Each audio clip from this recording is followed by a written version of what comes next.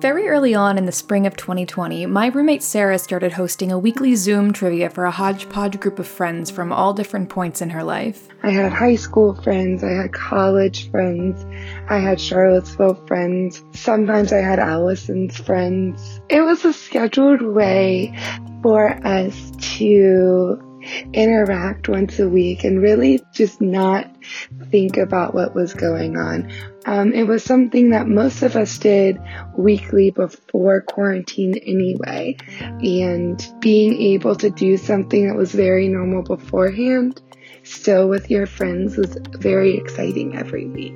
The first week, I invited my group of friends who I used to do trivia with in high school at the local Applebee's, but my group didn't last long attending that event. For one, it started at 8 p.m. EST, and Justin lives in Dublin, Ireland, so that made trivia start at 1 a.m. for him. Sometimes he was willing to stay up that late and beyond to hang out with us, but we started getting on our calls as soon as we all could after we finished work for his benefit. One was definitely just like the weird liminal time that they existed in. And I think it was about 6 p.m. for the East Coasters, but that made it start at 11 p.m. for me. So I would watch as Allison and Matt and Mario kind of respectfully ate and made their dinners while I was, drinking several cans of beer to stay awake. But I would want to keep the party going, so we would all still be hanging out by the time they wanted to be drinking and hanging out.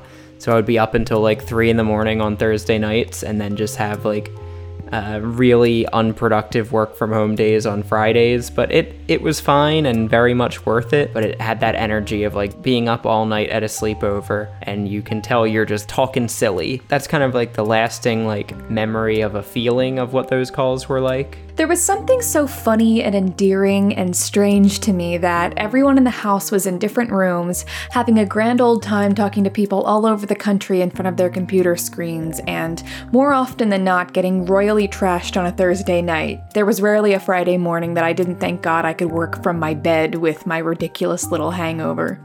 People's schedules got busier and we ended up having less people at trivia, or we switched it to different games such as Among Us or Jackbox. But now it's been over a year and a half and I still Zoom with my high school friends most Thursdays. I had gone through periods of time where maybe I would only talk to that group once a year or at somebody's wedding, but the fact that we are now still talking once a week and our boyfriends or husbands are now good friends had to do with this weekly trivia that started because I was bored during quarantine. My particular group is made up of Justin, Mario, Matt, and occasionally, when she had nothing better to do, Justin's sister Rachel, aka Chief. Whenever we get together, our plans usually consist of some sort of ridiculous pedantic games or wild competitions, so in lieu of trivia, we sought out other games that we could play remotely, sometimes devising them ourselves. We love to play a improv rendition of Guess Who, where instead of saying like, does your person have a mustache, you ask like, what did your person major in college, or like, what's your person's go-to pizza order or something like that, and you narrow down the field that way.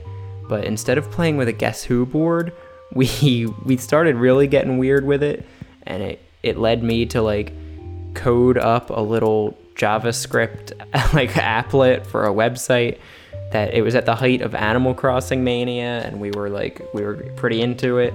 So it just gave you a random grid of Animal Crossing animals, and then we would play Guess Who with that. It was just the most like convoluted bullshit that really sums up what our friendship and what our improv games are and always have been about. People, when I describe that to them, were like, oh, that sounds so fun. Could you show me the grid for it so I can play? And then I'd show them and they'd be like, oh, this is literally just a grid of like 20 animals' faces. And I'm like, yeah, no, that's the whole game. Like we do stupid bullshit.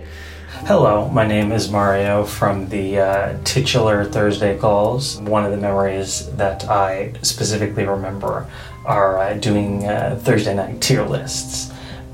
Tier lists are fun because you don't think you can be bad at them, but somehow I am bad at them and everyone else is good at them. Objectively bad at tier lists. I mean, it would just be me on these insane, not just me, but everyone on these insane Halloween tier list, or figuring out how LGBTQ certain cryptids are and things like that. Already insane when Justin's up at like 3 a.m. trying to make heads or tails of normal things, now trying to figure out, does the werewolf fuck? A favorite memory of mine that is somewhat adjacent to the Animal Crossing Guess Who was when we discovered the existence of a being called Cookie Puss. I urge you to look up what he looks like if you're unfamiliar, but I'll let Chief explain. A friend of mine had a graduation party and received the Carvel cake in the shape of this kind of creepy face, and she told us it was called the Cookie Puss. I had never heard of it before, and I felt completely insane being the only one of my friend group that hadn't heard about it, so of course I asked the Thursday Night crew about their thoughts. We all immediately loved the joke and mania that came from this Cookie Puss cake. It evolved from just pure confusion about the cake. We started learning the backstory and the lore. We found out they had a bunch of other varieties of Cookie Puss. From there, we decided to make up games using these different Cookie Puss varieties. We definitely played a ton of games of Guess Who, using only various Cookie Pusses and our own stupid rules, and somehow this cookie cake kept us entertained for months, and still occasionally does if we see a Cookie Puss in the wild. One of my favorite things about Cookie Puss is that the official story from Carvel is that Cookie Puss was originally an alien from the planet Birthday, who, upon coming to Earth, changed his name to Cookie Puss to maintain his initials from his original name, Celestial Person. More than a specific memory, it's just, it was a grounding thing that was very cool to always have on a Thursday. Be able to hang out with your friends and, make the best of a bad situation. Best of the bad situation being the pandemic's the bad situation, not having friends. Having friends is good, the pandemic is bad. Beyond that, it was really cool to reconnect with people that you've known for a really long time that have maybe grown apart a little during college, but having this weekly meeting, everything just kind of snaps back into place like no time is left. I'm so glad that I could lure Mario into my sentimentality trap. He said exactly what I wanted to say, but I'm the one always dishing out the mushy feelings, and I really hoped that someone else would start it for me this time. In the past, I've often felt like I'm the one needling at these guys to make plans and get together, and there have been points and times when I've been way less secure than I am now, and have worried that I go overboard with the way I constantly press us all together. So it really warmed my heart when every Thursday afternoon without fail, someone would send the "we hang in tonight" message, and it was me only a fraction of the time. It was so rare that we missed a call until this summer, going strong every week for over a year. That alone was enough to remind me consistently that my bond with these people was nowhere near one-sided, and surely never had been. People just don't spend ample amounts of time with you to humor you. They simply wouldn't have been there if they didn't want to be, and that's a lesson I've had to teach myself about people in general over the years.